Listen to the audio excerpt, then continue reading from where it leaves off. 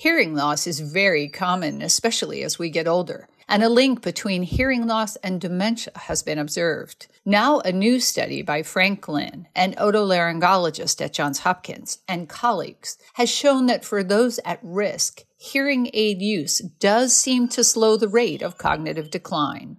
There are two different study populations that were brought into this ACHIEVE trial. The ERIC population, there are about 238 people. They represented a random sample of the population recruited over 30 years ago, but followed to the present day in this cardiovascular health study. And the other group called the de novo cohort, the new healthy volunteer cohort, those are new volunteers who respond to advertisements about a healthy aging cognition study. In the heart health study population, we saw that hearing intervention basically reduced the rate of loss of thinking memory by nearly 50%.